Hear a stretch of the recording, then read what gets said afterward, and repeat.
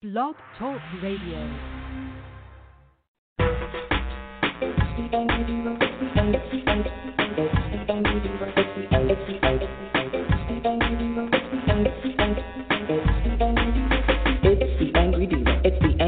Radio show. It's the Angry Diva, the Belle of Boston, the Angry Divas radio show. This has been another Bitch House production. This has been another Bitch House production. The Angry Divas radio show.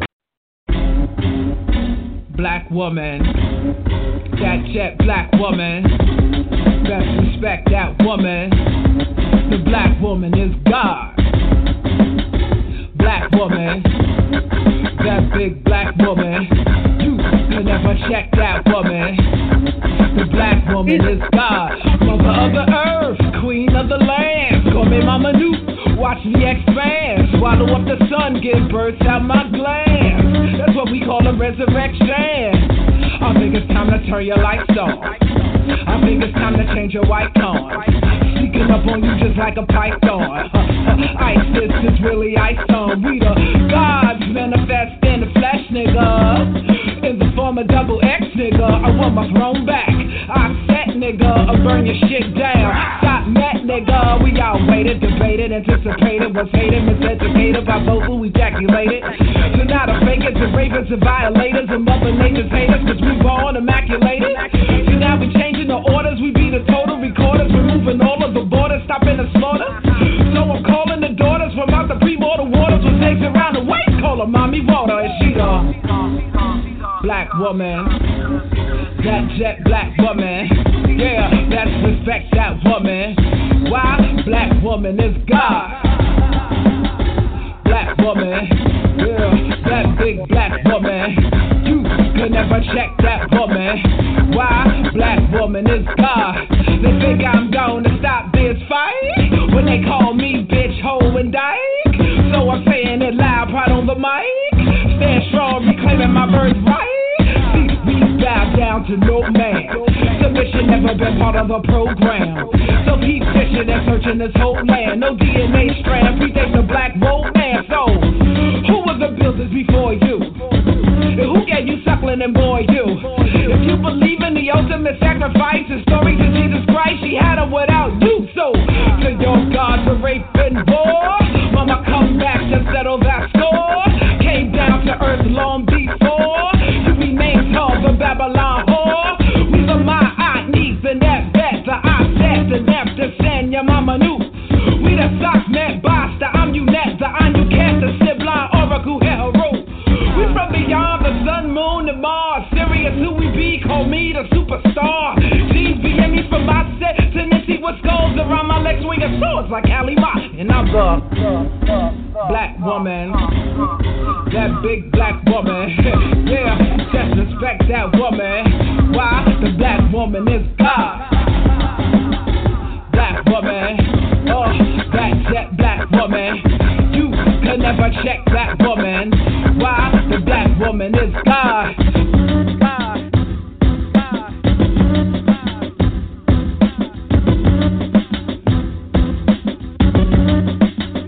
Yo, give praise, release all the slaves trapped in the cage. Disgrace the day sun, blaze, purify the waves, remove the dark days and vibrations, raise she over.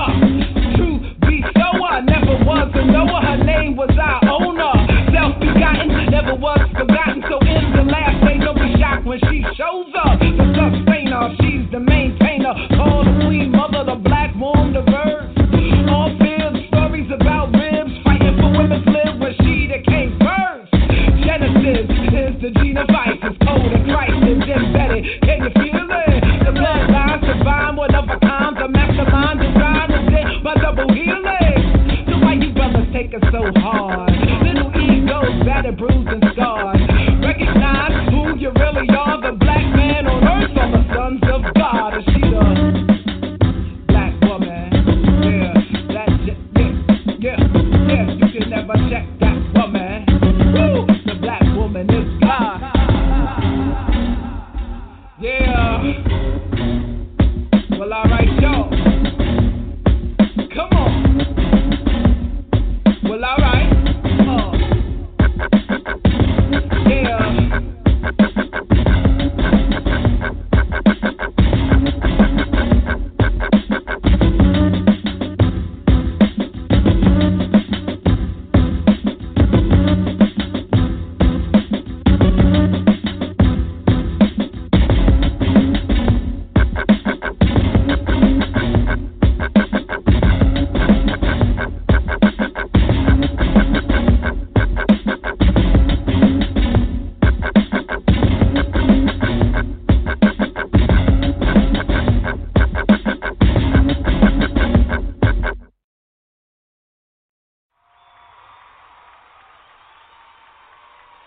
baby. Welcome, everybody, to today's episode of the Angry Devas Radio Show. That's right, I'm your host, baby, most the triple dark goddess, also known as that bitch Diva. The one that to hate. Anyway, I'm going to get this started in, maybe 10 minutes. I just want to give everybody a chance to get their booty in here. Yes, I did. Let's go ahead and play some music and keep on it.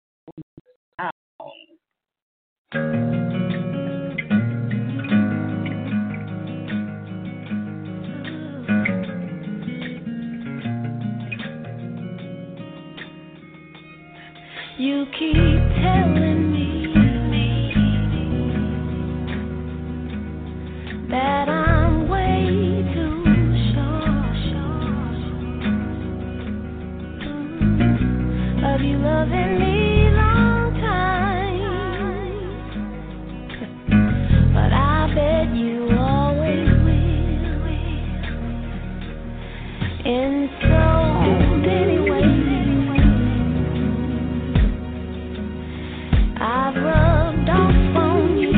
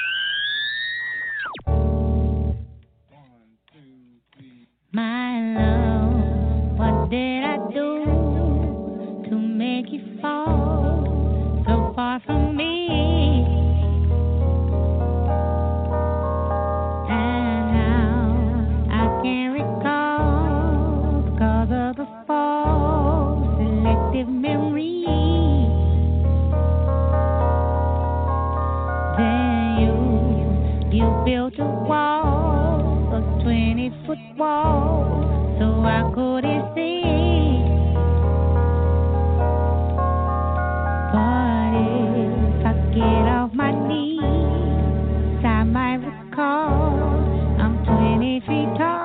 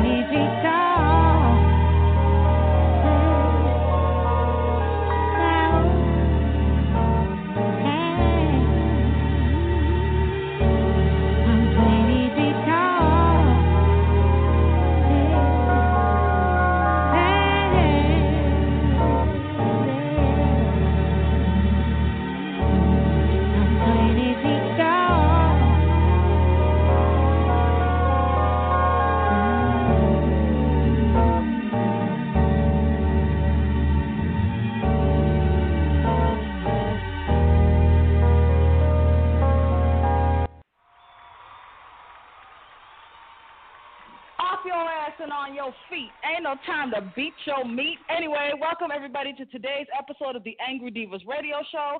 I'm your host, Triple Dark Goddess, also known as Diva Fire. Gonna play one more song, then we're gonna start the show. I hope y'all are ready for today's topic, baby. It's a heavy hitter, and I know a lot of people gonna be mad at me. And y'all got to know I'm not going to give one fuck nor two. So anyway, let's go on ahead and play this next song, and then we'll get started with the show. Actually, you know what? Before I play a song, what I'll do is this. Now, I have a sister who went to the restaurant in question.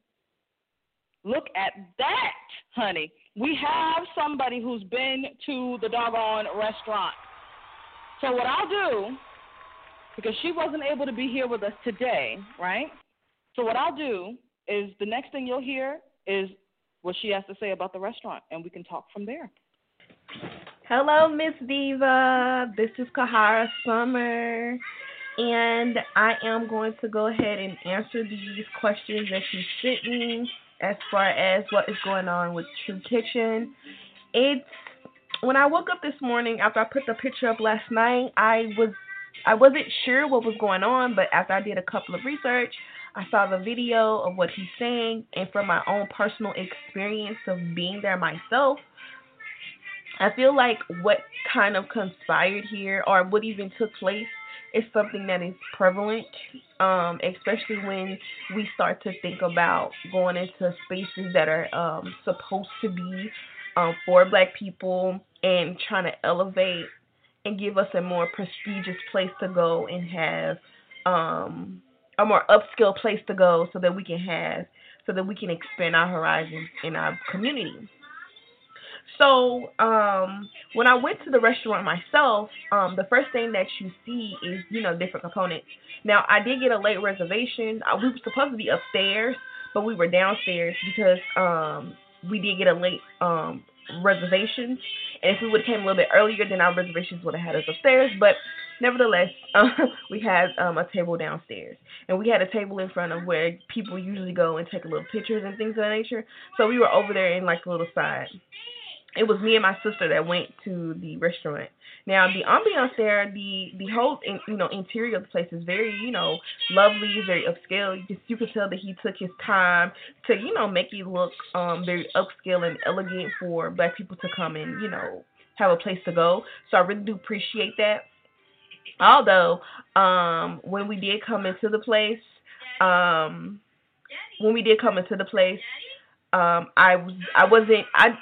didn't expect it to, be that way, but that's just me kind of having more of a limited view, and that's something that I needed to.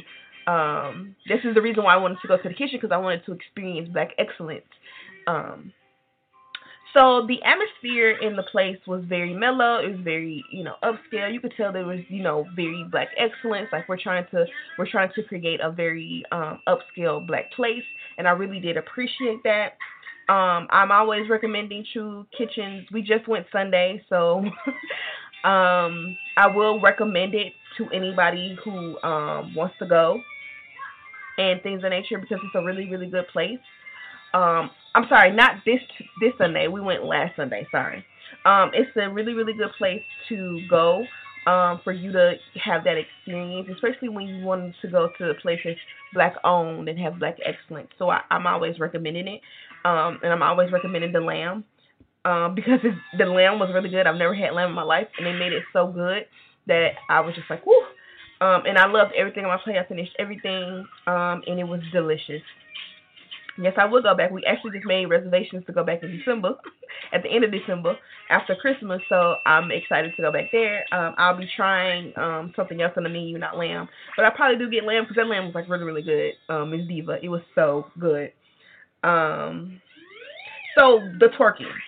So I've heard people kind of say that he plays the music in the place, but again, this is just for us to get kind of a Black excellence, like bringing Black culture into a upscale thing. So I feel like once he figure out the components of doing that, where you know that it's an upscale place and you know it, I feel like you have to know it. And I think a lot of people feel like, oh, it's like, oh, he playing some music, but it's like, no, this isn't the establishment. And even when I first went into the place, I was like, I knew this wasn't the establishment, that you go into a place. It's not a club. It is a place. It looks upscale. It looks very, very, very, very much like an upscale restaurant. Like, oh, why was she going there to do that?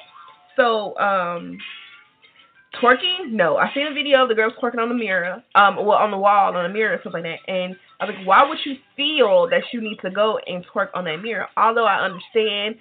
I think Juvie was in the restaurant, so maybe she was trying to get the attention of little Juvie or something. I'm not sure, but that is not the place where you go and shake your boom boom at. It's not the club. It is a establishment where Black people go, but it is not a place where you go and shake your ass. I'm sorry, it's just not. And the atmosphere, the decorum does not incite that. It doesn't give you any inclination that you need to be going there and shaking your ass. It just doesn't. It gives you very, very much. This is a place where Black excellence. It is a place of Black excellence where you come in and you have a very you have an experience of kind of semi-luxury. It's not, luxury. I've been to very luxury places, but it's very like semi-luxury, and I see where he's going with his restaurant, and I feel like once he gets a handle on a lot of the things, he'll be able to put his restaurant in that category. Do you think Black women would try this at no, they would not try. They would not try this at those type of restaurants, because those restaurants, they know when you come in, that's not the decorum of that type of place. Like I said earlier in this, I was like, once he has established it, which he's established it, this ain't that place. And so that's why I wasn't upset with him establishing it. Like, no, this isn't that type of place. We're not doing that here. So he's establishing his boundaries on his restaurant and what he wants to happen at this restaurant. And I am literally giving him the claps for it because this is his restaurant. This is his livelihood. This is something that he's trying to create for the community. And people he's not going to let anybody come in and ruin what he is trying to create. And I'm all about that. I'm all about that divine masculine energy coming in and say, hey, this is something I created and you're not about to destroy it. I am all about it. Do you feel this happened because it's a black owned and we don't respect or honor one another? I feel like when it comes to black owned businesses, people kind of feel like that tribe mentality, like, oh, that's my brother, or people feel very inclined to be kind of like familiar, but we're not familiar. You know, it's black owned, yes, but we're not familiar in what's mine is yours, and you can come in here and do what you like. So a lot of black people are very, they like to, oh, that's what's up, sis, what up, bro, that language. But it goes to the point where, this is mine, and you're not going to come into my establishment acting like that, So it creates that bounding of just like, hold on, like, some people felt very like, disrespected, even though they wasn't in that restaurant. Because, again, black people do have that more familiar spirit with one another. Like, oh, that's my brother. Don't even know this person. But they kind of have that solidarity because that's a black person. And then when that black person is like, nah, I don't know you. And this is my stuff. And I'm going to need you to understand that. Then people do become offended. So I can understand the outrage behind it, but people gotta understand, like, we not that's not what it is going on. This is my establishment, and I congratulate him on putting up that boundary of telling them, no, this is my establishment, and this is not what we're going to be doing here. So I'm really happy that you're bringing this up. This is a good topic, as I am a person that's creating my own business. And I do want to learn from other people who have established a more successful business. So this is a really good learning point for myself as a entrepreneur and a business owner to understand like the dynamics that I will probably be in once I launch what it is I'm launching and to learn. So thank you, Ms. Diva. I hope this helps, and I hope this is a good audio that you can use. And thank you. Bye, Ms. Diva. All right. Well, we've all heard what Sis had to say. We have all sat here and heard what Sis has to say. I'm going to set a couple of guidelines. You guys, I'll open all the lines. Eventually, I just ask that you ladies be respectful. Let's try not to all speak at once, for the love of God. And even if we disagree with each other, let's try to show some sense of respect, okay? So I'm going to start out with Sister Kristen. Kristen, I'm going to open your mic first. And first and foremost, welcome to the Angry Devas radio show. That's right, baby. Yeah, baby. Thank you. Anyways, I'm so glad you could call in because you were somebody who made a post about it while I was getting my ideas and my thoughts together about the show. And I wanted to make sure that I brought you in so that you could share your perspective. So first things first, is there anything you wanted to say in response to the sisters' review who just went to the True Kitchen and Cocktails place on Sunday? Not really. I agree with her that black people have this thing where we get into this kind of sense of familiarity, even though we don't know that person. And so we walk around all day telling people, we're not a monolith, we're not a monolith. Well, don't behave with each other like we're a monolith either. So, I think we need to address that part. I think that in the larger context, and this is going to sound terrible in 2020 because of, social justice workers, but I was telling a friend the other day, the conversation that we never want to have is that certain types of people do certain types of things. Point blank. And so when you are a business owner, you kind of have to be prepared for the fact that one day someone's going to come in here that doesn't know how to act. I don't know the lady who was twerking, but she is the type of person who does that type of thing. Point blank. I would not be surprised if she's the type of person that you can't take her anywhere. I probably if I had to guess, she's probably the type of person where you can't take her to the symphony, you can't take her to church, you can't take her to. Girl, I was gonna say you can't take her even to church. Can't take her to Jesus. I was just gonna say that. Sorry, keep going. They're just people who do not know how to. It's true. Sorry, let me mute myself. It's true. There are people who just do not know how to behave. And so I kind of looked at this kind of multifaceted. For one, I've never wanted to hear rap music during brunch. Let me just say that. It gives me a headache, and when I'm eating brunch, I don't want to hear rap music. So he should probably look into not playing rap music during brunch, because I don't want to hear it. At the same time. Agreed. At the same time, you have to have a level of decorum. And a friend and I were discussing, you know how in high schools they have these classes, you know, sex ed and stuff like that. I think that we need to, as a community, start to have classes for young black women that teaches them how to make certain decisions and that teaches them how to, because it's one thing to sit up in a sex ed class and say, make sure you have a condom, but we need to teach young black women how to make decisions, how to go places, how to sit, how to dress. I get so tired of seeing bodycon dresses every single where I go. I've interviewed people for jobs.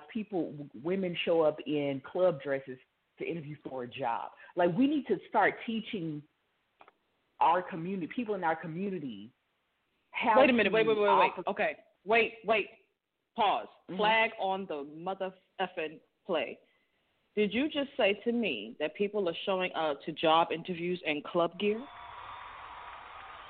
Yes, because for some reason they think that a dress, any old dress will do. It's like there's this generation now where people just don't have any skills anymore. Like, who is teaching these people? Okay. Here's the thing. And people are going to get upset with me for this, but I don't care. And what I'm going to do now is kind of just open up everybody's line while I'm saying this here. Raina, I'm bringing you in. I think this is Ty. I'm bringing you in. Pearl, you're in. Devin's in. Everybody's in. Okay, so here's the thing about this. As much as you guys are very well aware of this, I do not hide it. There was a lot of weird stuff with me and my own mother. But my black mother taught me how to set a table. My black mother took me to the symphony, to the ballet. Every year we would go to the Boston Wang Center, which is now I think the City Wang or whatever. But we would go every year and see Alvin Ailey. We'd go to Don Quixote. I mean, every sort of ballet you could think of, we were there. My black mother taught me the difference between play clothes, work clothes, church clothes. Mm-hmm. All right? So we're going to start right there that we can't, yes, maybe the schools should be teaching this, or maybe somebody like myself or another woman with a platform can teach this kind of thing. But let's just start at brass tack facts. 75% of all black children are bastard-born, fatherless children raised by single mothers. So if black daughters don't know how to comport themselves, it's the black mama's fault. And we're going to sit here and we're going to hold her responsible and accountable for her failure as a woman and her failure as a mother to raise daughters to be healthy, functional, classy, ladylike, non-ghetto, ratchet, wannabe Meg Thee Stallion type bitches. We're going to hold her responsible. Because we all know the old adage, the hand that rocks the cradle rules the world. So I don't disagree with you, sister. We've got some feedback, so whoever's in the background doing shit, washing dishes, stop.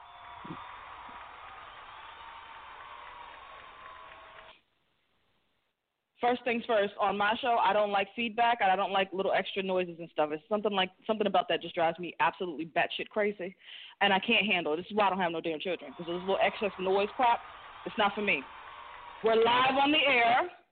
This is being recorded. Everybody can hear it. If you know you're doing something in the background, mute yourself. That's all. Thank you. Don't make me say it again. Now, when it comes to this whole thing about teaching young black girls how to be, how to act, like I said, it's the mothers. It's also the kind of activities that black daughters are involved in. I grew up as a Girl Scout. I graduated high school as a Girl Scout. I was a Girl Scout from Brownies all the way up to, 12th year of schooling.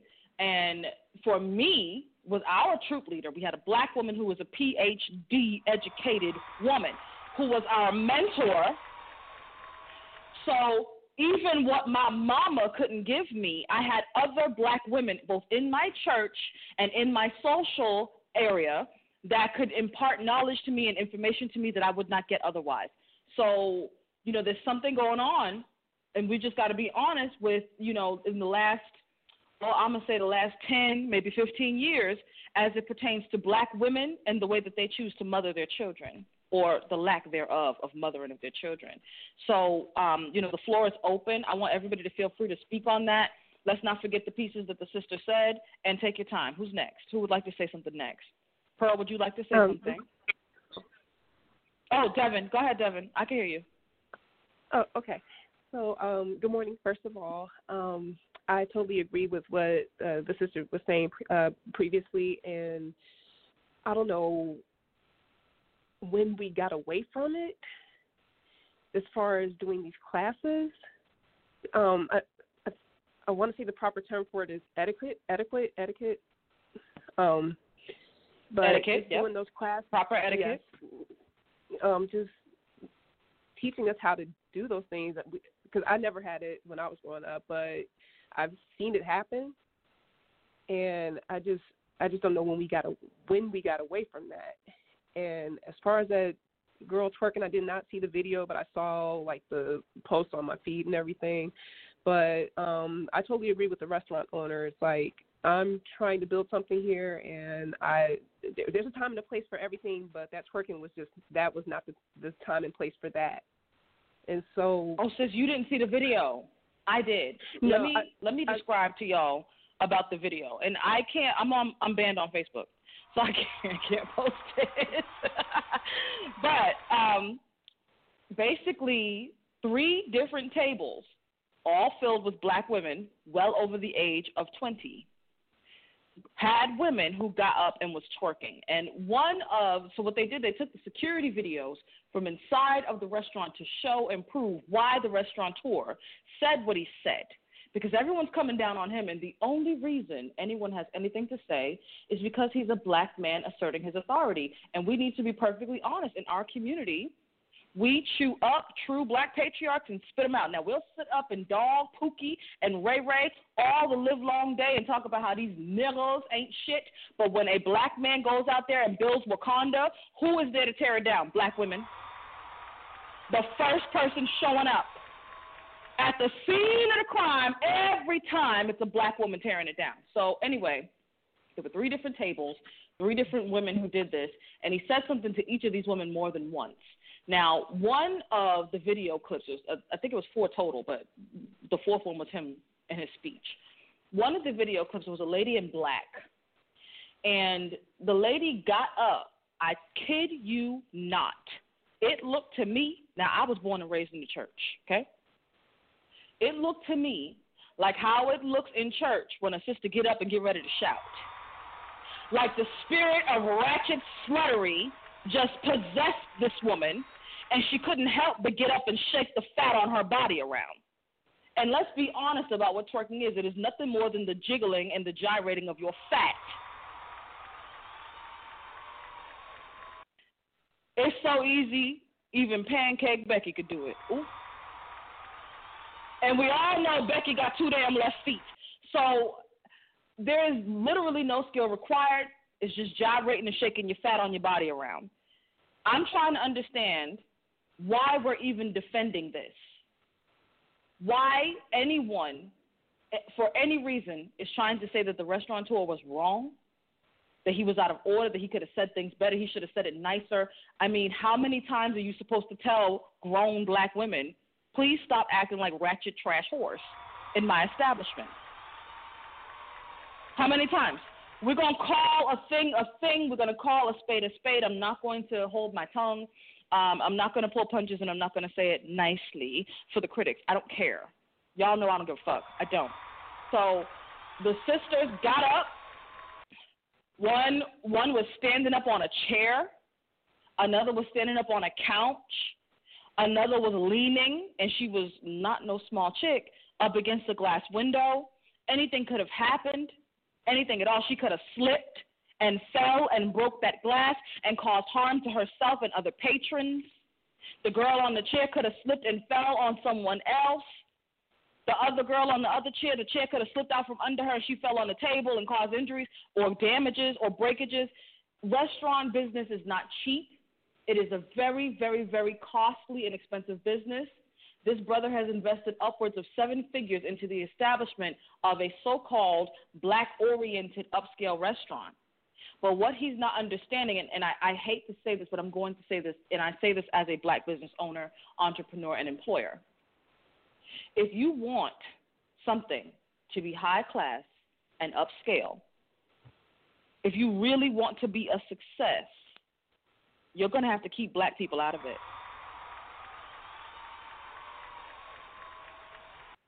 The image of the black woman, especially the black American woman in particular, is so low. We can't even say it, it's in the gutter. It's in hell. It's in hell. The image, the value, the worth of the black American woman is so far in the damn gutter, it's in hell. And we're going to be honest about the fact that the image of us as black American women is so degraded that to even have, I'll give you a great example. A sister I know, she's in an interracial marriage, very nice sister, you know.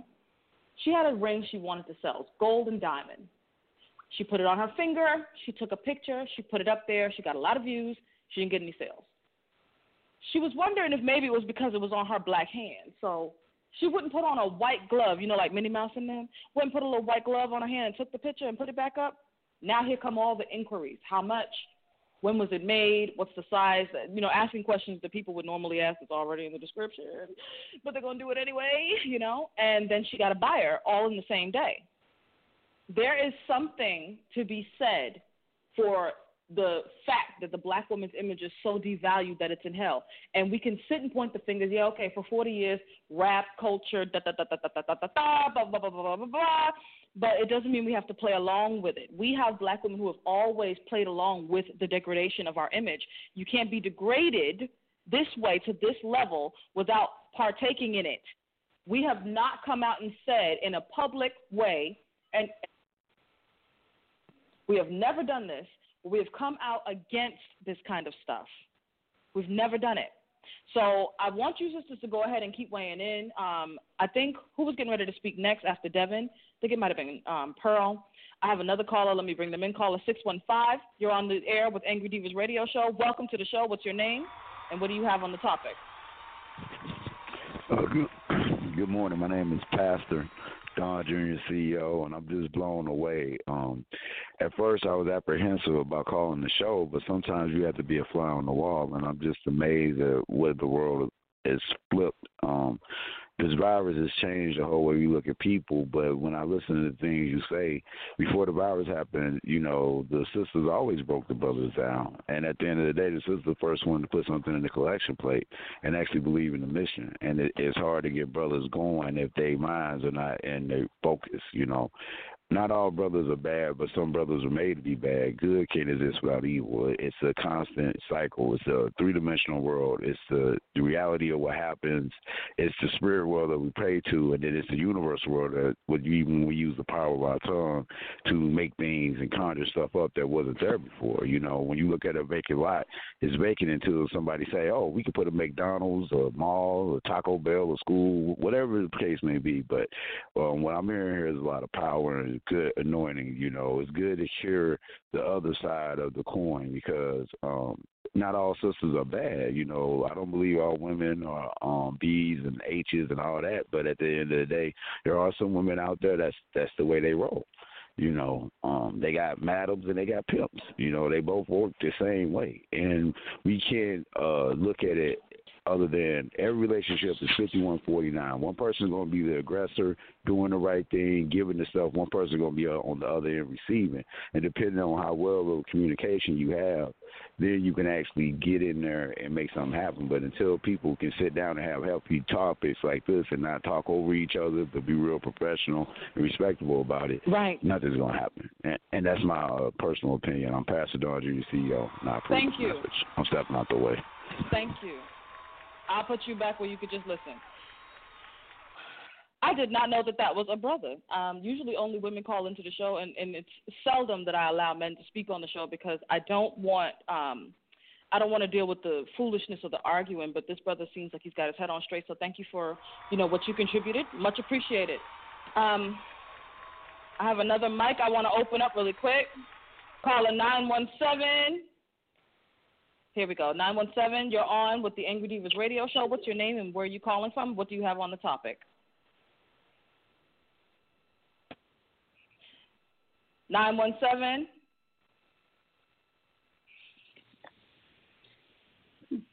Diva, this is Ty. Is it? All right. Oh, it's Ty. Okay, hold on a second. Hey, Ty. Can you hear me? Something's going on with this mic, with the soundboard here. Sorry about that. All right. 917 You're in. Yep, it's you. Okay. Hi. Okay. Hello. So I have a few moments before I can have to jump on a meeting for work. But one of the things that I wanted to mention is that at some point, just being appropriate in spaces, appropriate behavior became respectability politics. They say that it's respectability and you can act how you want because white people are going to hate you anyway. And it is like, some things are just not even about that. It's about being appropriate for the space. And I also think that sometimes certain behavior, it gets coded as black when it's really about class. And I think there's a mix-up. Wait. There's something in what you just said right there that I think is so key. It gets classed as black or ghetto when really it's just low class. Mm-hmm. But here's what we need to own as a race. It like black behavior.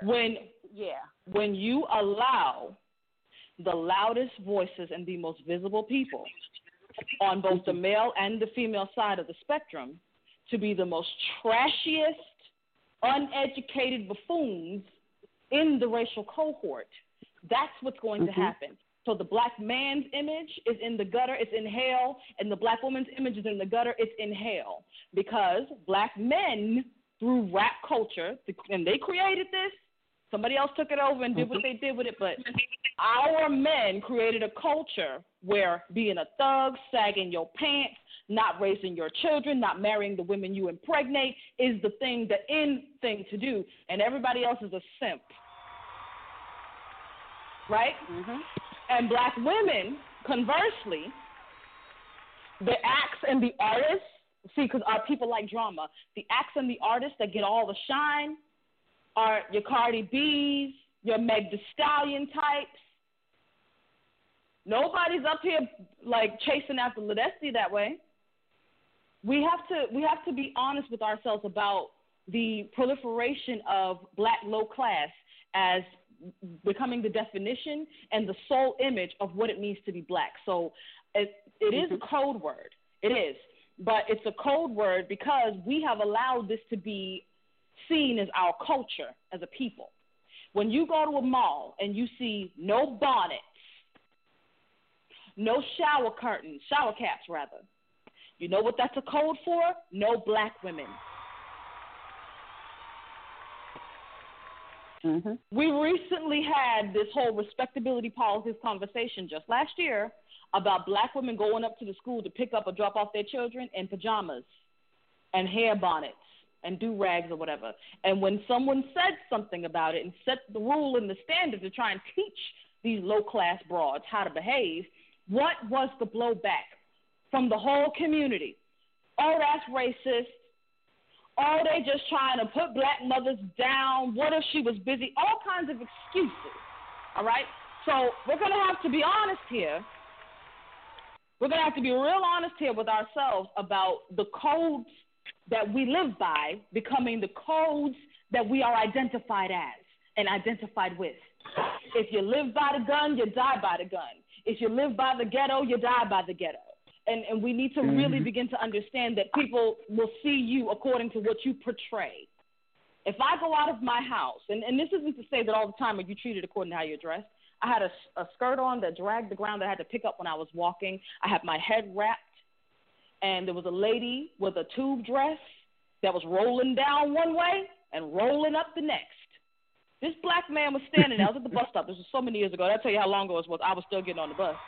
But I was going to see my spiritual mother. So, of course, going to see a holy lady, I'm dressed properly, right? And so this black man was standing there. He looked right at that trashy broad, walked away from her, walked up to me and said the following. Now, what are you hiding under all them skirts?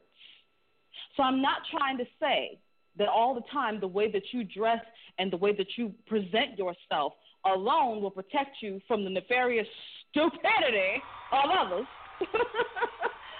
But when the primary representation of the man or the woman of our race is this degradation, what do we expect to be expected of us? Do they expect black men in a suit and tie? No, they expect sag pants and a T-shirt that's 5 times too big for his body.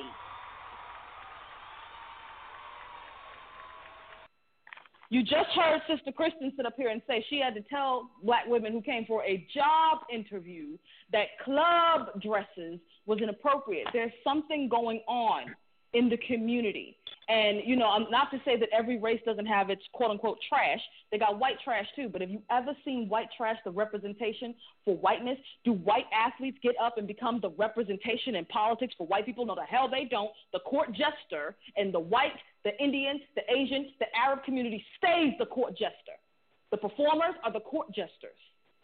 But in the black community, the court jester got himself acting like he's the king. I can't understand that.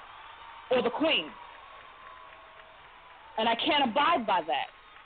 And it's not just that, you know, we talk against it and then something changes, but just to even have these conversations and open up this kind of dialogue is really going to be what it takes to start getting people thinking differently.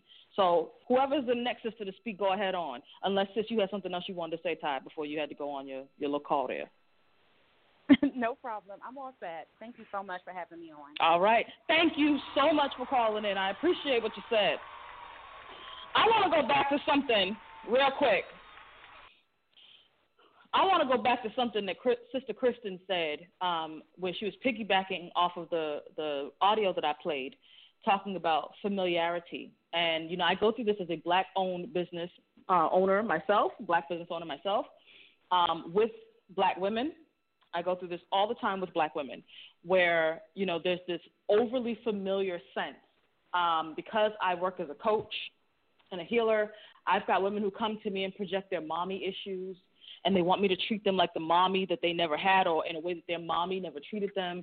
And so when I don't come away from who I am and who I've always been and how I've always done things to cater to her little whatever, it creates a problem. You know, we get into each other's business or into each other's establishment and start thinking we should have rules catered just to us and our little special proclivities and particularities. And a lot of this just comes from poor upbringing. A lot of, let me see, there was an experience I had at least over 10 years ago where a friend of mine came to my house and she had her children with her. And her children start just going through rooms and opening doors. And I said, excuse me, get out of that room. Go have a seat where the children are. And my friend didn't like it. And I said, I'm sorry, I was raised properly. When you go to people's house, you sit the hell down. You don't touch nothing. You teach your children. So they're just kids, and they just do what they're told. When we went to people's homes as young little black girls, we sat the hell down. We didn't go through people's drawers. We didn't go through people's cabinets. We didn't open up people's rooms. Wherever we were brought to, we sat down. We didn't touch anything. When we walked out in public, we walked single file because it was 4 of us. And everything everybody would ever say about my mother is, your daughters are so well-behaved and well-mannered. It used to drive her crazy. What do you mean? Of course they are. They should be. That's the way I'm raising them to be. But it took me forever to realize that it's because other little black girls were not well behaved that we got praised for being well comported as young black ladies. And my mom made sure that she told us, I am raising ladies. I'm not raising ghetto bitches. So you will behave as a lady.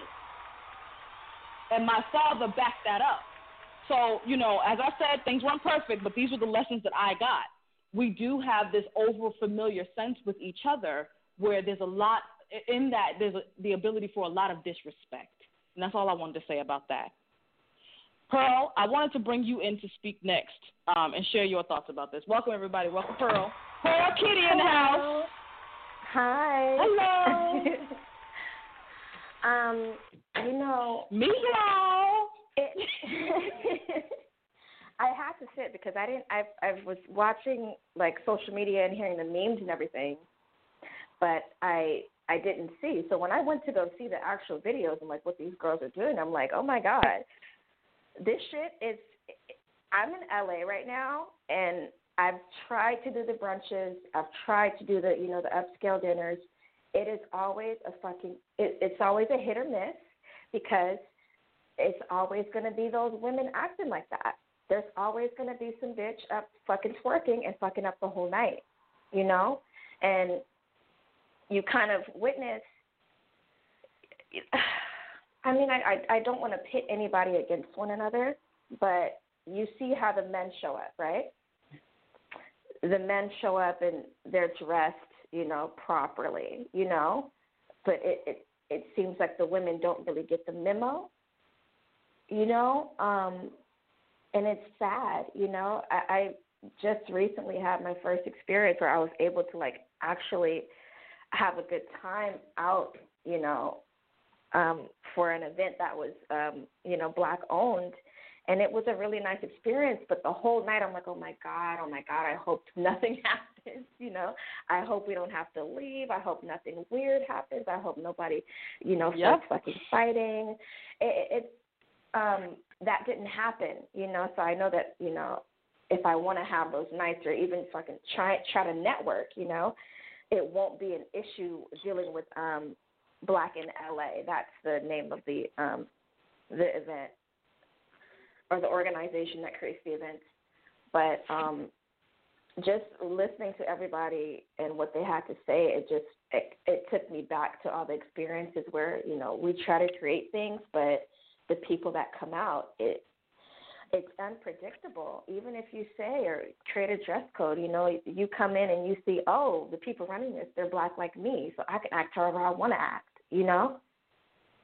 Or, it's not classy or upscale anymore. Oh, this is my people's, this is my people's, so right. This should be okay. Why wouldn't it be okay? This is my people's, Do you feel like because it's a Black-owned restaurant that Black people feel like we could let our hair down? Like, I'm just trying to figure out what this is because they would never. Hell yeah. And I'm from Boston.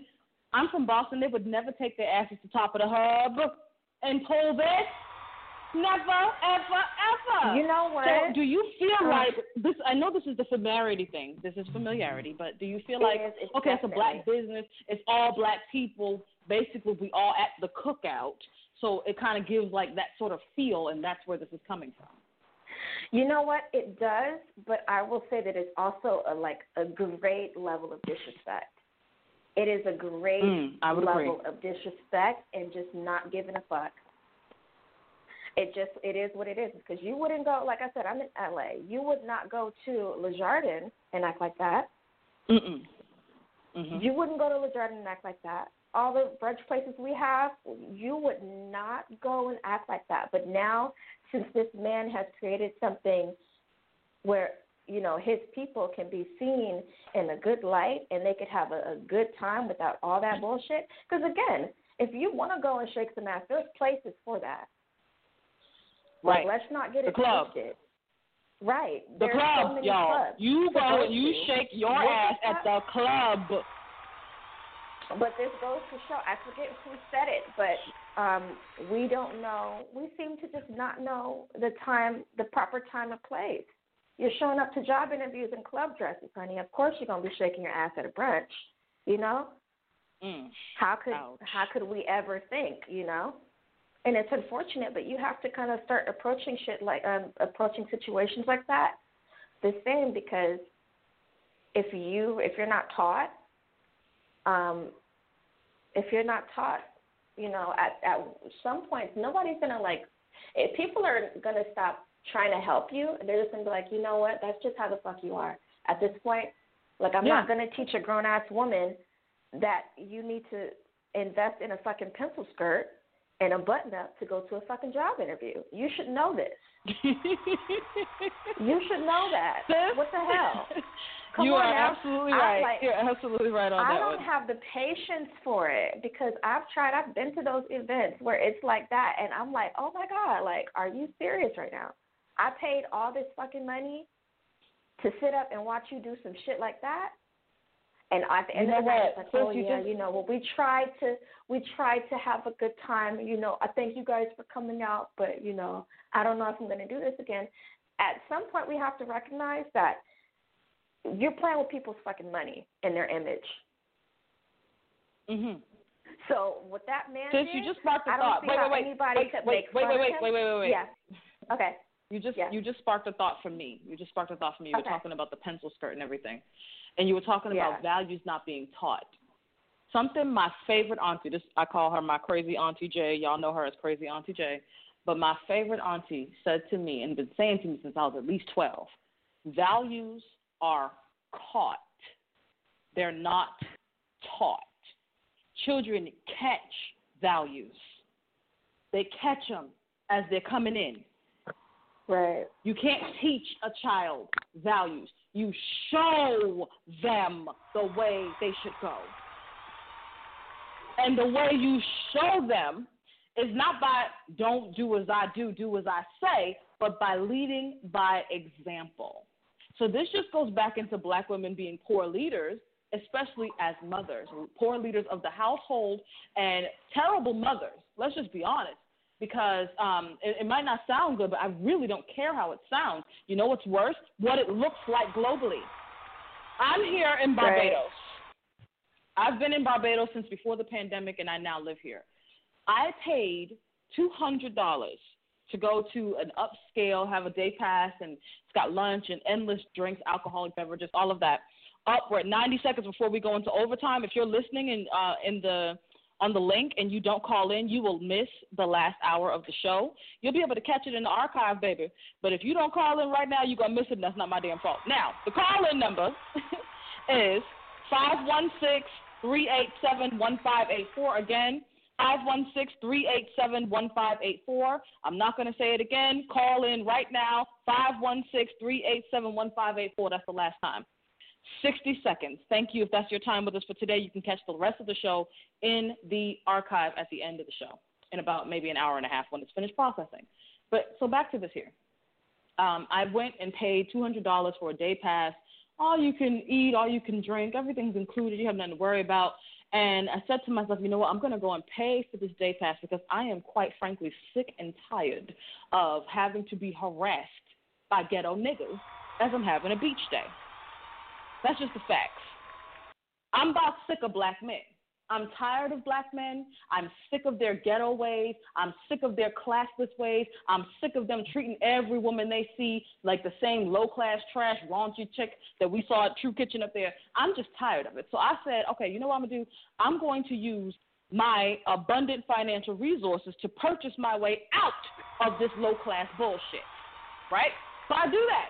And, I mean, I've got on my big hat, y'all. You know, I'm talking Samantha from Sex and the City hat, right?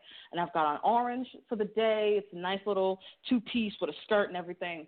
And I go, and I have my food, and I have my drinks, and then I decide to go down by the water, right?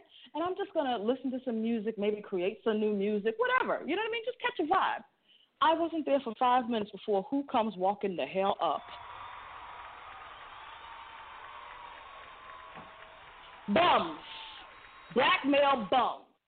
And now on the beaches in the Caribbean, the only men you're going to find in the daytime is the bums because all the real men are at work. The only men with endless amounts of time to be harassing women are the bums. No different than when we are on our way to work in the black community and you headed out to work, you see other brothers headed out to work, and then you see the bums crowded on the corner, cavorting and doing whatever, right? So I chose not to respond to him. I said to myself, you know what? No, I'm not even going to dignify this with a response because right now I want to cuss. I'm so pissed off. I want to cuss and throw things because I didn't spend all this money to still have to deal with the same low-class black bullshit that I'd have to deal with if I went to a free beach. Because I don't care what country you're in. I don't care if it's in a white country, a black country, or a mixed country. If there's black people, the vast majority of the time, it's going to be a low-class poverty mentality that you're encountering. Because the horrible things that our community has been through, the disenfranchisement, both financially and politically, the theft of billions of dollars of real estate and land from black people since at least 1910 to now, all of these things have culminated into what we see today. So I'm not laying the blame at the feet of black people exclusively or solely. There's been a lot that has contributed to our degraded condition as a racial cohort. However, we do not need to maintain that. This kind of have and have not crap going on is a cause of jealousy. It's the reason that people are against the restaurant owner. You know, I mean, black women will say, we have a big problem with this idea of submission to black male authority. And I understand why. I got a problem with it too. Because, I mean, until you go out there and best your master, don't you ask me for shit. When you get up off your knees and pull that white dick out your mouth and start blaming him for everything wrong with you, then you might have my respect, black man. But until then, you can kiss with you know what. Okay?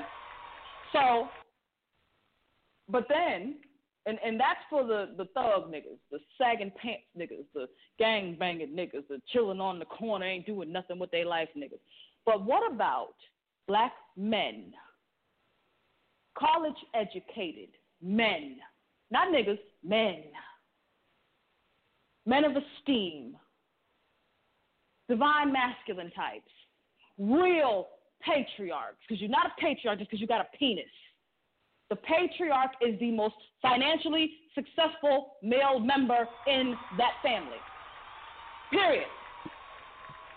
So what we are talking about here is a proper black patriarch who created something for black people to have an upscale dining experience without white racism breathing down our necks.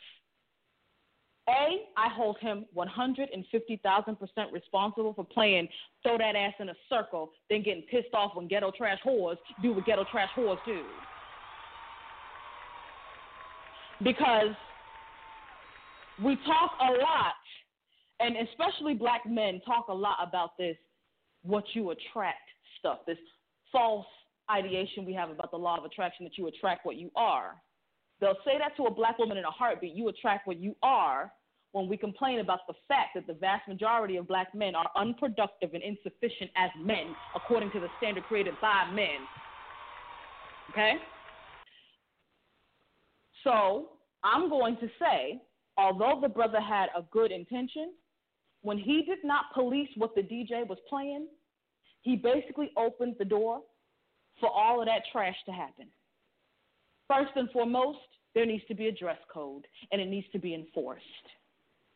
No, you cannot come in here with a bodycon dress or some sweats, a sweats outfit like I saw one chick in there. Girlfriend had on sweats, okay? Sweatpants, sweatshirt, all right? Like she was going to the gym. Sweats and some heels. You need a dress code, first and foremost, sir. And I did invite him to the show, and I sent him the link. So, sir, when you have a chance to listen to this, because I'm sure you will, you need a dress code. Secondly, you need to be playing good music. I would recommend ambient music. Hell, I make music. I'll make something specifically for your restaurant. Holla at me.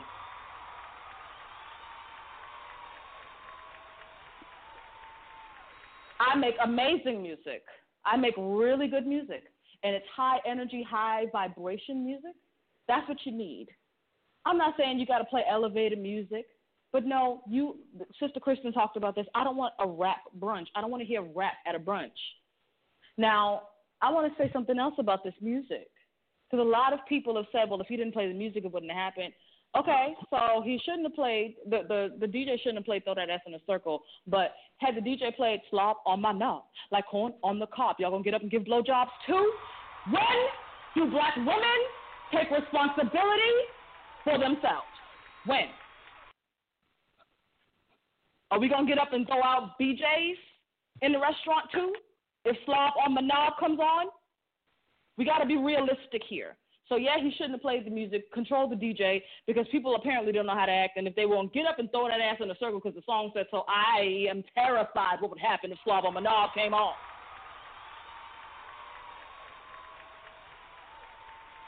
I'm horrified. The other thing, he needs security. There is a reason that non-black businesses have security, because they know that if trash comes in there, they're going to need a third party to get in there and handle that for them. He, as the owner, as the genius, as the innovator, should never have to step off the throne to address trash.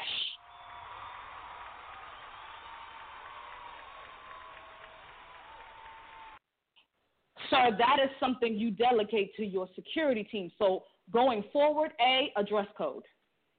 B, the DJ cannot play anything rap. No rap music. Because it can't be upscale and you're playing rap. I've never gone to an upscale 5-star Michelin-rated restaurant and heard black music, not rap. Now, I've heard some, ain't no mountain high, ain't no valley low.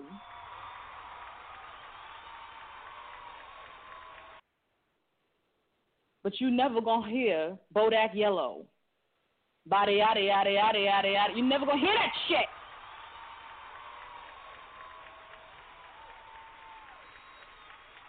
We need to be honest about every form of our so-called culture and the way that it has been degraded, both by outside influences and by inside choices to not elevate to the standard or to not sit at some sort of standard and maintain it. I want to hear from somebody who hasn't yet spoken. Pearl, thank you for everything that you said. So let's see. Raina, girl. Raina. Hey. Hi, boo.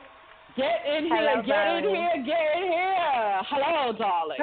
Tell me, Virgo, what you have to say on this topic. We're going to mute myself so I don't get in here to hooping and hollering.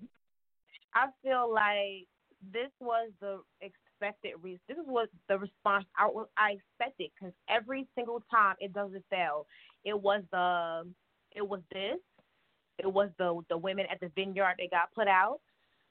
It was the mothers having an attitude about going up to the school any old kind of way when the principal didn't want them coming up there in their PJs and in hair bonnet. It's always an excuse. It's always basically, I feel like Black American culture is anything goes, and it's always, we're oppressed and we're this. I don't think we're that much of an oppressed group when you have a choice to be anything you want to be in this world, but you still choose the lower part of your nature every single time to display in the public. And then the man, when I saw it's always the little clip of somebody acting out after the fact that goes viral. So nobody gets a chance to judge the whole video. In the video, he went over to him like three times and told them, yes, he did. Stop. Okay? I've been to establishments that played all types of different music, and it didn't matter if it was some pop music. People did not get up popping their booties. They just did because, A, it's not advertised as restaurant / club. There are clubs, there are restaurants like that. Like I'm West Indian. There's a lot of West Indian restaurants like that in New York where upstairs is the restaurant and it's so elegant, but then there's like a downstairs and you can't even hear it upstairs. So the downstairs part would be like the dance floor, but that's a different type of establishment. I feel like it's like you want to know where we went wrong as black women, as black culture. We went wrong when the parents after our parents started telling older people to mind their business, and you can't tell my child what to do. Yeah, that was a big. You can't tell my child nothing. Yep. Yes, I was 40, and I was born in 1980, and I saw where I had, because my oldest is 20 years old, I saw where we had parents in the neighborhood, mothers. So it don't even have nothing to do with being single parents. My mother's a single parent, but I grew up in a lot of culture. She made sure I had dance lessons, private piano lessons. She made sure I went to the Harlem Dance School. She made sure that she spent money in things to culture me, not in PlayStations or what was it back then, Atari and Nintendo. Right. Mm-hmm. She and it's like it's different now. So I saw the transition where the elders in the church couldn't really say nothing to the younger people, and that generation is where it fell off. Where the girls, I'm sorry, I hate camisoles, but they don't even know how to dress formally. The church I grew up in was filled with, it was a black cultural church, and people learned a lot about their culture there. And it's a shame that people identify the lower vibrational parts of black human beings as culture. That is not right. That is not culture. And it doesn't go across the board. We're not a monolith. Like, it's just so weird to me. I think because I have such a totally different upbringing. And then on the flip side, you have the girls that are respectable, and then the guys that come to chop them down a couple of notches. And so you have the pick-me women that do everything in power, like humble, which in itself is bringing you down and bringing our image down across the world. Okay, so sis, really quick, I wanted to ask something, because what you just said just sparked a thought for me. Something you just said just sparked a thought for me. When you're talking about the culture, now I travel a lot. When I'm in Europe, one of the things I have been asked is, do you know how to twerk? Do you know why white Europeans are asking this question of a black woman who does not comport herself that way? Because black women have made twerking our image. The getting up and shaking of the fat on your body is not a culture. And we are not going to sit up here, because I've seen this too. Black women get up and, well, in Africa, bitch, spell Africa. You ain't never even been. Shut up. Right. You don't know what you're talking about. You don't know what you're talking about. This is not an African thing. And where they're doing these sorts of dances, I've seen Middle Eastern belly dancers doing this kind of gyration. You know what they're doing? They're entertaining men. It's basically like going to the strip club. These are fertility dances. This is for money. This is not at a restaurant. This is not at a club. This is specifically and exclusively something black American women in particular, black women in the Americas, which would include the Caribbean and Central and South America as well, have a problem with and are known for and as. And it's globally a problem for black women, the brand, when you have a woman like myself, a business owner, a corporation owner, an employer of black people, someone with dignity and sophistication, with education, and they see me and all they see is a black woman who definitely has to be like all the other black women. So let's see what's different about her. Is it possible? Is she just like everybody else? That's where this comes from. So, I feel like because black women look like me and I look like them, you're not going to get out here and destroy my image because you's a worthless-ass bitch and ain't got nothing to lose. Yeah, because I have to work I'm not doing it. hard. I have to work twice as hard. Almost like I have to work twice as hard, even in the dating realm, because of this. Right. It's hard, and it's like I have standards when it comes to certain things, and on either side of the fence, black or white, they're going to challenge you based on the image that keeps on being pumped out there. Yes, about you. Yes. About me, that's not even me. It's so, I literally had an interaction with a guy on a dating app yesterday. I'm like, damn, you're so angry. You need therapy, not a dating app, because they are interact. So, you know, some of them are fuck boys, but I could kind of tell he's been a burnt, and maybe he keeps dealing with the same type of woman. You understand? And I'm not like that. Like, I know how to carry myself. Like, it was like all the negative stereotypes that was about black women, and he was like, oh, you wonder why black women single? Because they're not open to love, and they be having all these kids, and they never been married. I said, well, sweetheart, I've been married. I don't have a problem getting engaged or getting Thank married. you. Like, what is this? Like, I shouldn't have to explain myself. I should be having fun right now with you, texting back and forth, calling back and forth. But it's really affecting that image there, and then to see the numerous black women that were like, well, and using the music as an excuse, as a scapegoat. That meant that they can get up. I went to white establishments that was playing Gucci Mane, and nobody got up to twerk. So it definitely is thinking like, oh, it's black owned, and he's familiar with this is our culture. No, this is not the culture of my business. Maybe if I have a barbecue, you can do that. Maybe you can do that there.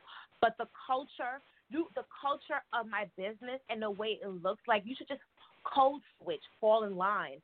What happened to that? Everybody wants to be real today. Okay, wait. You just said something else. Code switch. You know, we code switch automatically when we're around outsiders versus each other. Now, I'm in Barbados, and although I have Bayesian and Trini roots, I'm an American by birth and by voice. So, when Bayesian people are talking to me, a lot of the time they code switch. They turn on I'm talking to a white person's voice because I'm foreign, and they don't. It's not for us. It's black-white. For them, it's foreign-local, right? So for a lot of Caribbeans, it's not about your race. It's about whether or not you're a local or a foreigner, right? And so when they're speaking to foreigners, they have one way that they speak, and when they're talking to each other, they have another way. So one of my friends recently stopped code switching because she's like, Lou, you's a Bayesian now, right? So even with me, she's not looking at me as an outsider anymore. So I feel like when you mentioned code switching, I was thinking about this earlier. I'm so glad you said it because it brings it back to my mind. I feel that when we have these issues, and especially because it's a black establishment, it's this code switching thing. We've turned off the code. We associate fine dining and nice things with white. Isn't it crazy? I can't tell you when I first came out here and I first got this whole thing started, there were many, and I do mean numerous, black women going around telling people that I have to be a white woman because of the way that I speak. So I changed my diction. I changed even the timbre of my voice because I was tired of black women calling me a white girl because I knew how to speak the Queen's fucking English. Right. So what did I do? All right. You chop your words the way black people do. You throw a couple of F-bombs, S-bombs, D-bombs, say nigga 45 times a minute, and now suddenly you're not being attacked as a secret shadow white bitch, right? Because we don't understand, we don't equate someone's proper upbringing, being raised well, having a good comportment about themselves with being black. This is seen as being white or trying to be white or thinking you're white or thinking you're better than us. And so our idea of being real is being ghetto, trashy, raunchy, just pejorative, just really, really negative, right? And so immediately after I switched the way that I speak on this show, it was this show. When I switched the way that I speak, we no more heard Diva's a white bitch. We didn't hear it no more. That says a lot. Black women couldn't even listen to my show because I wasn't sounding black enough to them.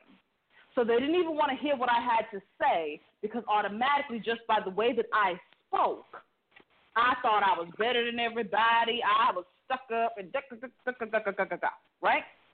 So we have this negative, everything that white people have said of black is now our sole definition of what it means to be black. White people think black folks is ghetto. Now, you ain't black if you ain't ghetto, if you ain't from the hood, if you don't throw a little something, got a little flavor with it. You know what I mean? It's an interesting dynamic, but it contributes to the problem. So this over-familiarity is the same thing as this code switching. So it can't be fine dining if it's black. This goes right back to what I was saying about my friend with the diamond and gold ring, and that she couldn't get it sold until she put a glove on her hand and took the same picture. She had to hide her skin color because her color and her being a woman degraded the value of gold and diamonds. That's a problem. Come on. That's a problem.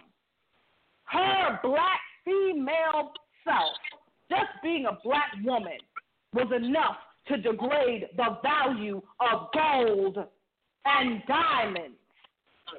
Are we not understanding what's going on here in our race for us as women? And we are black women, all of us here, except for the brother who's still holding on here. We're women. We're black women. This is the way the world looks at us, all around the world. You're an American, automatically you're ghetto. I've had people ask me, do you know who your father is? I've had even black men ask me this overseas. Do you know your father? Child, what? He married my mama. He gave that lady diamonds and pearls and rubies and emeralds, and they got on each other's nerves till I went to college.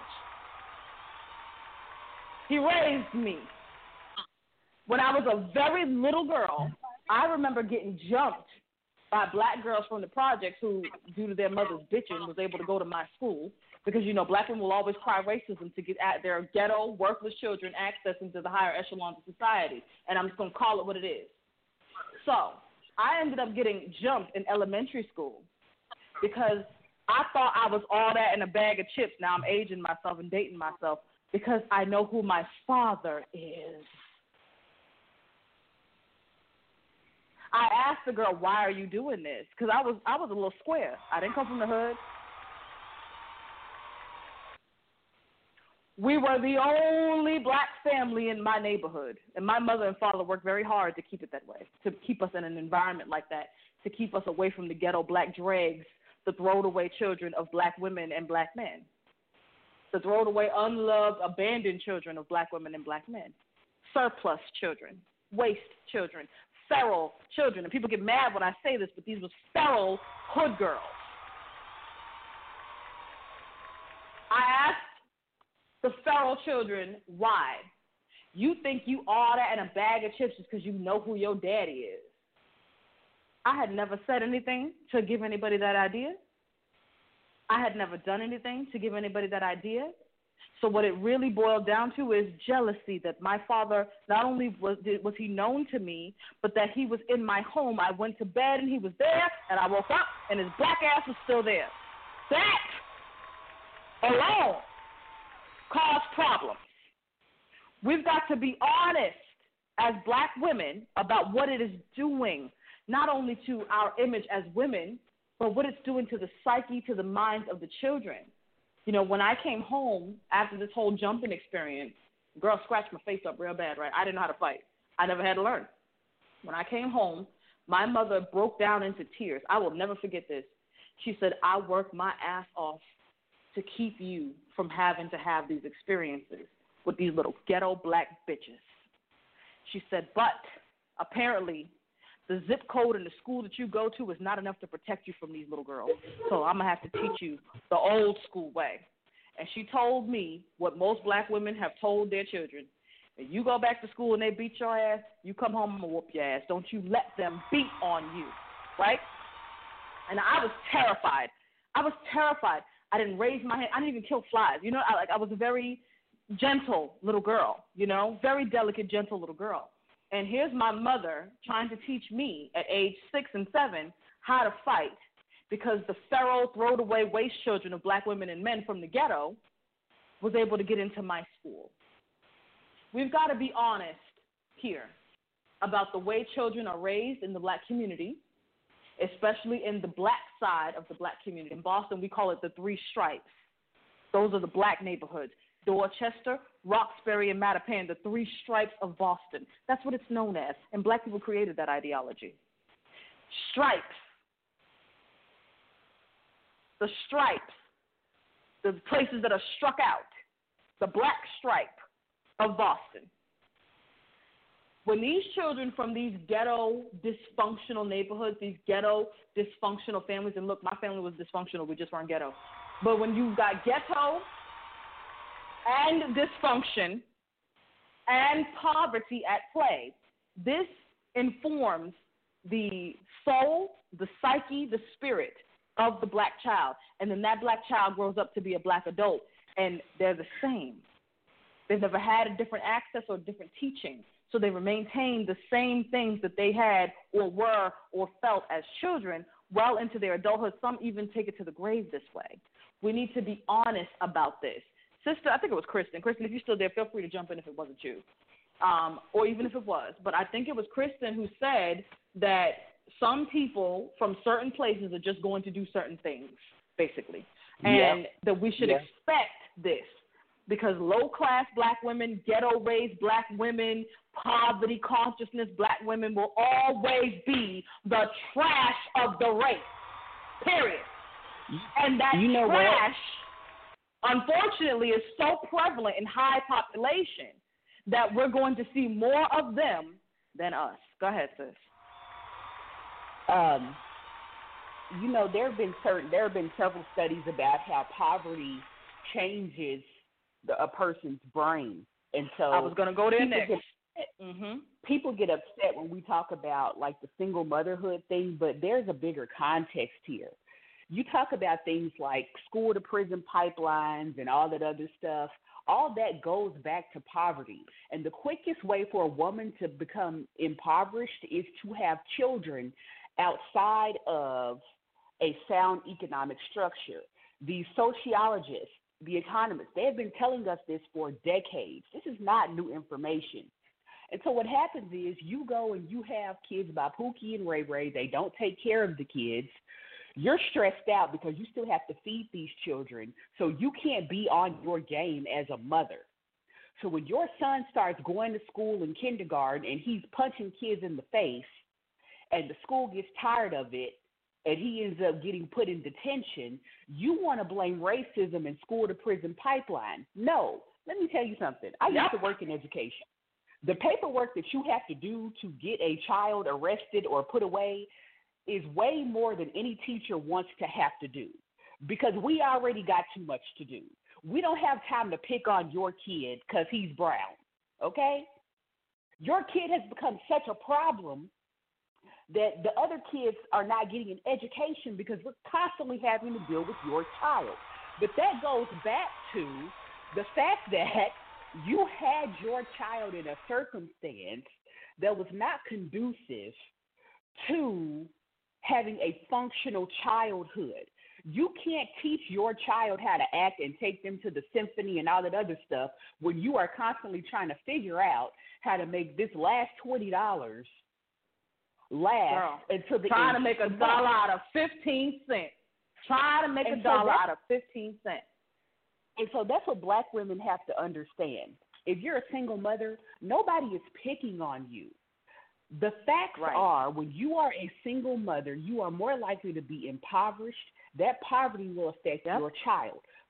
Poverty is correlated with childhood pathology, bad behavior, lower test scores, mental illness, future criminality. That is just the truth. So I as a black woman, listen, I give black men no excuses. As a black woman, I want to see other black women make better decisions because what's happening is you are raising another generation of kids who are no good, and they're going to grow up because the fact is people stay within their socioeconomic groups. They're going to grow up, and they're going to have kids that are no good, and this is going to be a self-perpetuating situation. You're going to get in this cycle that is never going to end just because you didn't want to make him wear a condom, or you didn't want to make him marry you before you gave him your womb. It's a problem. And so that's what you have. These people who twerk in restaurants, I'm willing to bet my money that they grew up in households where you had some stressed, overworked mother who didn't even sit down and teach them, this is how you behave here. Now we're going to go to the symphony. At the symphony, do you see how everybody is dressed? Do you see when people clap? Do you see the people stay in their seats? Mm-hmm. Because, you can't afford the symphony, sis, when you're trying to make $1 out of 15 cents. Sorry to cross you. I don't know if you can't make it to the symphony. Right.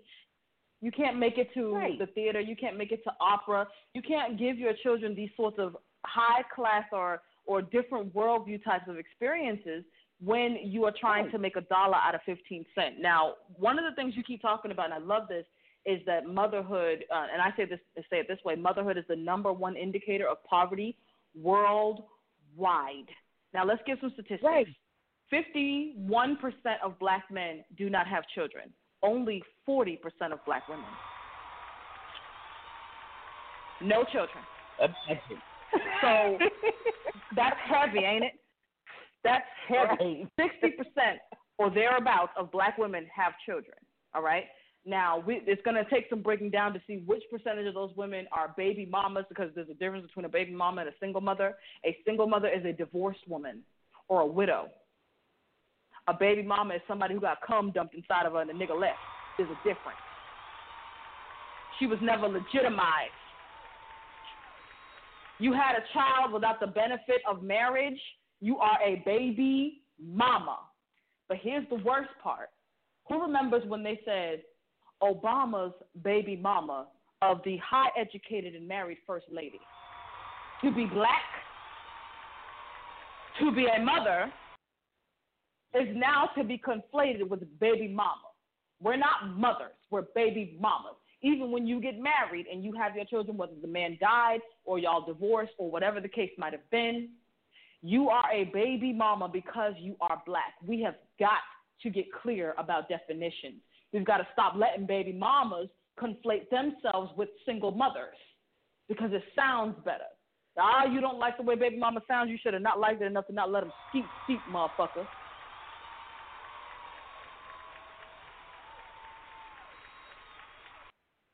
Motherhood is indeed globally. This is not just for blacks. This is global. And when we say global, we mean every single female human on the planet. The number one indicator for poverty is motherhood. Now, that's whether you're married or you're not married, but it's worse when you're not.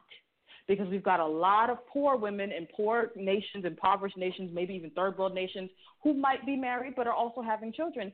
And I can't even understand wanting to bring children into that.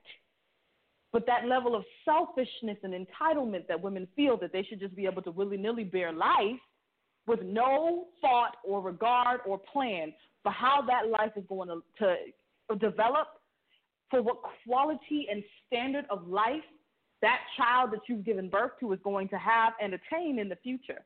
You know, another thing you said, sis, and then, me and you can go back and forth all day on this, but I want to make sure everybody speaks. Another thing that you said was the way that poverty impacts the children. I want y'all to know something. I was going to go into this, but sis took it from me, and I'm glad. You sparked all kinds of thoughts. You can tell if a person is poor or not by their skin, by the way they stand, by the way they walk, by their teeth. Yes. By their bones.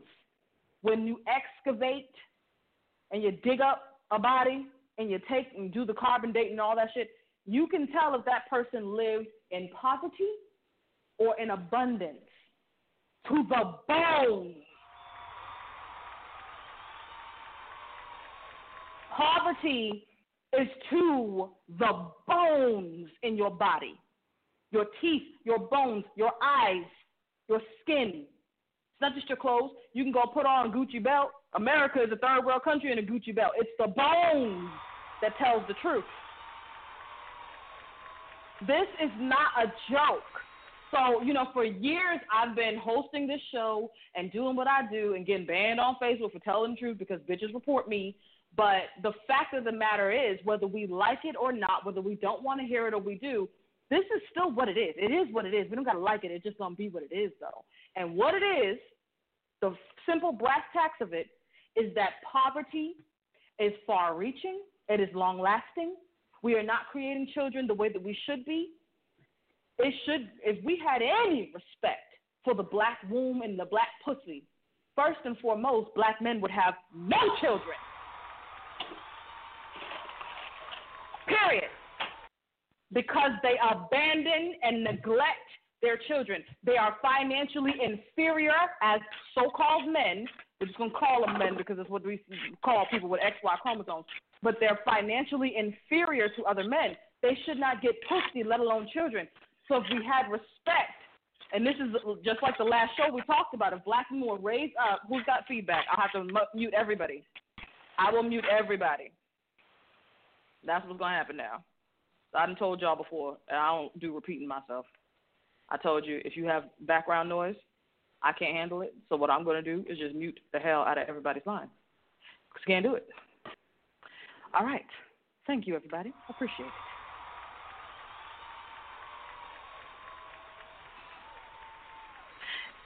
When your line is open, if you're not speaking, mute yourself. When you're ready to speak, unmute yourself.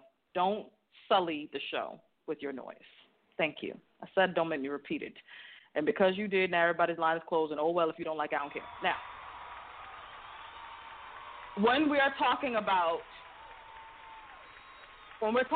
the respect that black women need to have for themselves, for the womb, for the pussy itself, we don't get taught that either. Sister Kristen was talking about life skills classes, black women having life skills classes. And I don't disagree with her on that it's needed, because if we had those life skills classes, if young black girls were being taught properly, they would grow up to be the kind of women that black men would want to marry. They would not grow up to be the kind of women that black men just want to dump cum inside of and run off. Conversely, if black boys were getting these life skills classes, they would grow up to be something more than only worth target practice for the cops.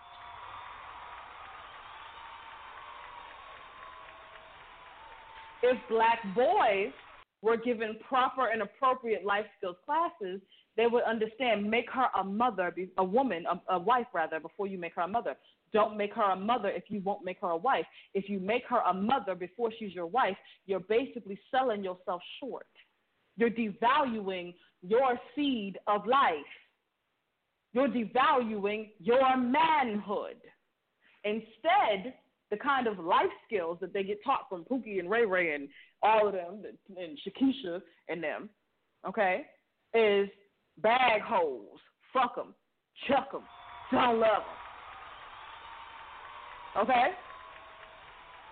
And so because this is what's going on in our community, where the young men and the young women are, A, being taught very different life lessons that are ending up both with negative outcomes, and B, not being trained how to love themselves, which is why they can't love anyone else.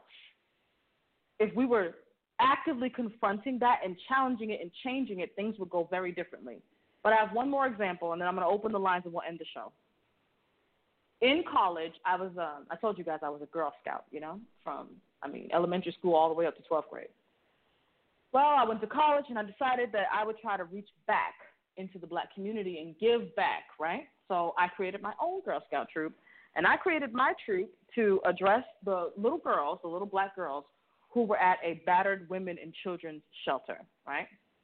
I'd always done this kind of charity work, cooking meals for the women's homeless shelter, all this kind of thing. I've always been very women and girls oriented and focused and trying to make sure that I gave back to my community.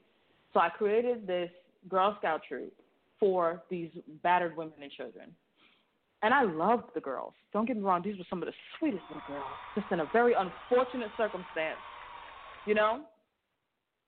But it taught me something else, too, because, I went into this thinking, these poor black women who have been abused by these horrible black men, right? Child. So I get there, and I'm hosting it on Saturdays because I worked full-time. I worked 5 days a week. I went to college for college courses at night, 3 days out of 5, and I had homework and all this here, so I couldn't do it on weekdays, but I could do it on weekends, even though the only 2 days I had to myself was Saturday and Sunday. I gave up my Saturday for these girls. So after about a month and a half, the mothers come to me one Saturday with attitude, hand on hip, necks rolling. Okay? Because once a black woman gets stuck inside of her with some cum, she thinks somehow she's superior to everybody else and smarter. So she came to me. They come to me, and they're like, you need to come on another day. You got to come on Wednesdays because Saturday is our only free day, and we want to go see our boyfriends. The same niggas that beat their ass and put them in the fucking shelter in the first place. Okay? The same niggas that beat their asses and put them and their children in this shelter for battered women and children. You need to come on Wednesday at 11 a.m. I said, I'm not able to do that. I work from 8:45 till 5 p.m. So I'm not able to come here at 11 on Wednesdays because I'm working. So they said to me, if you can't change the day, don't come at all. When we talk about teaching young black girls, I want you to understand something. Black mothers are the worst thing to happen to these girls. They are the people who are holding those little girls up from getting proper training and getting these life skills classes that Sister Kristen was talking about. It's black women that are in the way. It's the black mother that is in the way. If you can, and black men have been telling us this for years, but we ain't been listening because they got a bad reputation as fathers, and we feel like all they do is blame the mother. But I'm here with no children to tell you this. It's the mother that's the problem. It's the mother, the baby mama. Baby mamas is baby mamas, whether it's with the baby daddy, the sister, the cousin, the grandmother, or a perfect fucking stranger. Baby mama culture among black women is the bane of our black female existence, and it needs to die quickly.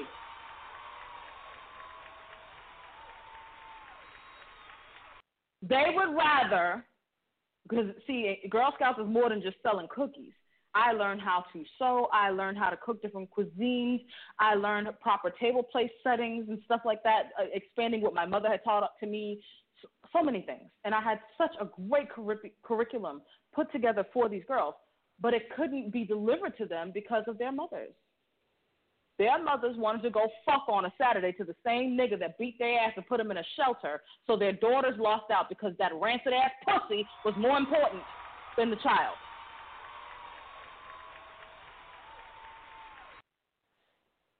Yes, I said it. The black woman's rancid, worthless, ran through pussy was more important than her daughter. And it always has been, and it always will be. So, with the fact that about 60-something% of black women are the ones having all the children, this is more than half of black women who are out here as baby mamas. Okay? When the culture changes, when this backward, I don't need no man, I can do it all by myself, I can do bad all by myself, when this stupid shit ends and is no longer the norm, that's when we will see a change to things. But I'm going to tell you, this is as good as it gets, and it's only going to get worse from here. It will not get better. Let's open the lines. Everybody can have their last and final word, and then we'll be up out of here. All right? Opening the lines. Hey. Let's have our last words, and everybody can go ahead on and get out. Hey. So, first of all, I love this show. But one thing, we've been talking about, what you're taught and the things that you're not taught. And I can definitely see where people will use that as an excuse. Well, I wasn't taught that. But they'll go on YouTube to watch the newest dances, the TikTok moves. They right. can learn when they want to learn. They just don't want to learn that. Like, when I'm really into something, when I want to make a change, I'm looking up every piece of information I can to make that change. If you want it, you got to go get it. And it's not a priority. It just isn't.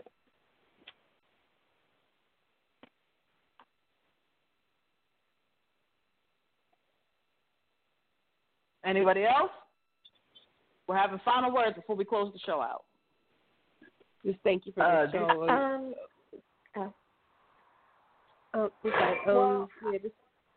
I'm sorry. Just go ahead. No, go ahead. I heard you first. Go ahead. Okay.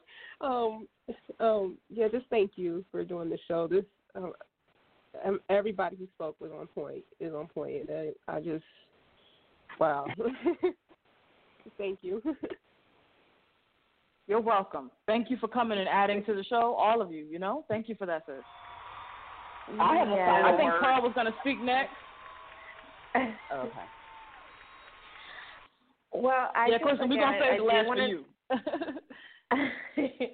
I do want to say thank you so much, Diva, for just even opening up the lines and having us, talk, because I feel like, sometimes you feel crazy when you're out here. Like, is this really happening?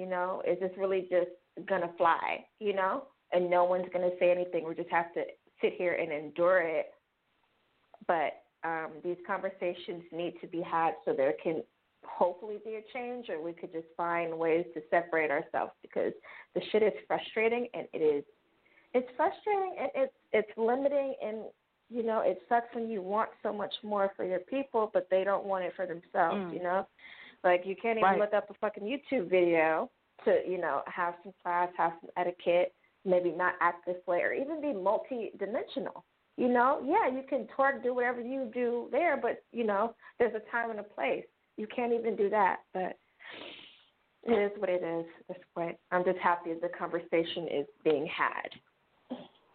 Thank you, sis. Thank you. All right, Kristen, I'm going to mute myself, right? Because I have this terrible habit of jumping in. But I'm also the host, so I feel like I should be able to jump in whatever the fuck I want because it's my show. But go ahead, sis. I think that it's important that Black people in general, but especially Black women, accept the fact that you cannot make a lion a house cat. If you think about Siegfried and Roy, how they worked with that one tiger for like 30 years and everything was fine, and then one day the tiger snapped because it's a tiger. And so I think Black women have this thing where we feel like we need to save everyone, and we feel like we need to accept everyone, and we don't realize that we are trying to turn people into something that is not their nature. So I really feel like it's time for us to take more cues from white people in the regard that white people do not claim their trash. And we need to stop claiming our trash. We need to stop these men who call us bitches and hoes in songs. We can't keep dating them, because then we look like a joke. And so I think it's time for Black women to have a consciousness and to stop being so nice and just start saying, listen, I am an upwardly mobile, middle-class Black woman who knows how to behave. I do this, that, and the other, and I refuse to hang out with Taquanisha over here who, wants to, wear Daisy Dukes everywhere she goes and a bonnet. And don't let 2020 and the social justice movement shame you for feeling that way. I tell people all the time, me being bougie is what has saved me. Me knowing that I'm a little bit better than a lot of people is what has saved me. I've never been in jail. I've never been in a fight. I've never been in a situation where, I'm getting held up by the police. People are calling me about bills. You know why? Because I stay away from the people who attract that kind of behavior. And so I think it's time for Black women to just stop. Stay away from people, and I don't care if they are Black. Those women in the restaurant in Dallas, she would no longer be my friend. I would delete her out of my phone. she's not going anywhere else with me. So black women need to come with the mentality that says, listen, you cannot change people. Accept people for who they are, leave them where they are, and deal with them accordingly. And go on go on about your business. And I think that is going to solve a lot of problems, honestly. Kristen, I just love when you speak. You just speak setting off all kind of bombs in my head. You said something that my crazy Auntie Jay has been saying to me almost all my life. She said to me, you have to accept people for who they are and deal with them accordingly. And she said this to me about my own mama, because y'all know my mama's a hot-ass mess, Lord child. So I was trying to understand as a teen and then in early 20s, I was trying to really get what she was saying, because to my young mind, it sounded like you just have to tolerate it. So sometime late 20s, early 30s, so it couldn't have been that long ago. It had to be about 5 years ago, max, right? About 5 years ago, I said to Auntie, what the fuck does that even mean? Excuse me. What the fuck does that even mean? Right? And I was so frustrated. I was like, I've been frustrated with you for years. What the fuck does that even mean? And she started laughing. She said, in general, or as it pertains to your mom, because, of course, we were talking about yet another thing my mother had done. And I was like, why? And she said to me, you have to accept that this is who your mother is. And then you have to deal with her according to who she is, not who you wish she would be, not who you hope she would be, not who you think she could be if she just did this or that differently or tried that or healed this. This is who she is. Accept it, first of all. Accept that this is who she is. You don't have to like it. You don't have to respect it. You don't have to want it, but you have to accept it, because as long as you're not accepting that this is who she is, this is not how she acts, this is what she is. As soon as you accept this is who and what she is, you will make better choices in your life and for yourself, and she won't be able to drag you into this anymore. You might not even want to associate with her. And when she said that to me, it was the realest thing anyone had ever told me anywhere in the world. And I have paid some really good mentors, child, and some good therapy money, and got this for $3.99 from my so-called crazy Auntie J. Accept people for who they are and deal with them accordingly. Meaning, you accept that there's ghetto, trash, rancid, raunchy, fucked up black women and men, and you deal with that trash according to the trash that it is. And even I, sis, as you were talking, even I could receive something good from this as a healer. I was sitting thinking about, my first retreat in Barcelona, and a woman came on the retreat just to steal my vibrator because she said my pussy is blessed and she wanted the blessing for herself. And this woman paid me upwards of $6,000 to keep that motherfucker instead of just send it back. Okay? Why was she able to do it? Because I didn't see myself as above them, too high to stay in the house with those women. They saw me as such, and the fact that I didn't see myself as such put me in a predicament where a woman took my vibrator and sent it to witches trying to see what she could do against me. But all of them, fortunately, were inferior to me as witches. So whatever little shit they did, it never took. It had no effect on my life because my protection is greater. Now that was a stroke of luck and strategy that worked out in my favor, right? So when you have protection on your side, when you have invested in safety and defense for yourself, whatever way it is, whether it's, you've got a license to carry and shoot a motherfucker, or you done went and got you some good spiritual protection, whatever the case might be, when you know you have defense and protection, you tend to be a little bit less careful than you should.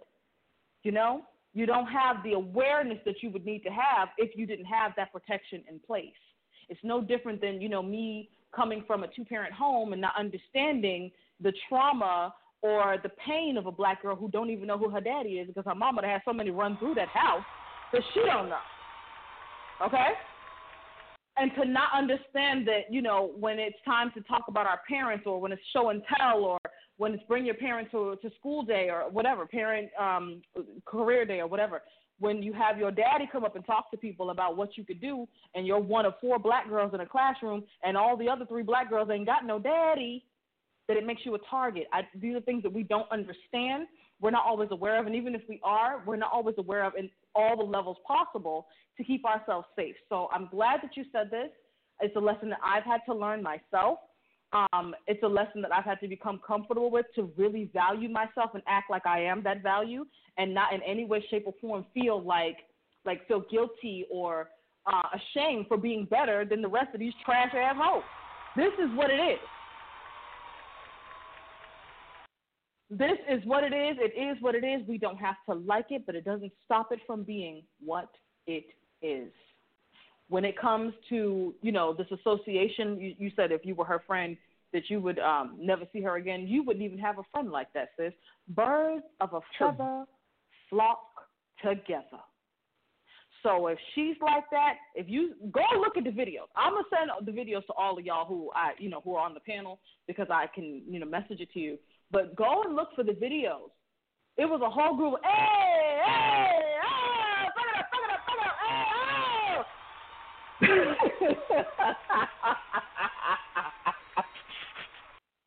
Birds of a feather flock together. Ghetto trash bitches are friends with other ghetto trash bitches, and none of them will see what's wrong with it. Because black women like to be in a clique. We like cliques. We like the monolith. We're not a monolith, but we like to be monolithic. We can't have a friend who's a bougie girl because she thinks she's better than me, which is really called for. I'm inferior to her. I know I'm inferior to her, and it bothers me. And instead of doing something to elevate myself, I'm going to take her down a peg or two. Birds of a feather flock together. So to the brother who owns the restaurant, Mr. Kevin Kelly, yes, I do hope you are listening to this, even though it might be long and it might be a lot of cussing, and maybe you're not accustomed to that or you might not like it, but sometimes you just got to call a thing, and you got to say it, no punches pulled. Sir, make a dress code. Change your prices because you will close out black people by raising the price. Trash black people.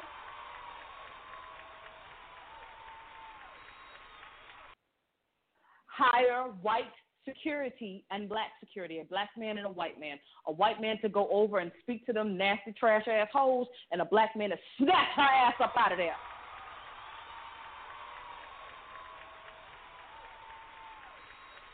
Furthermore, this is something that I learned. I got this lesson at age 19.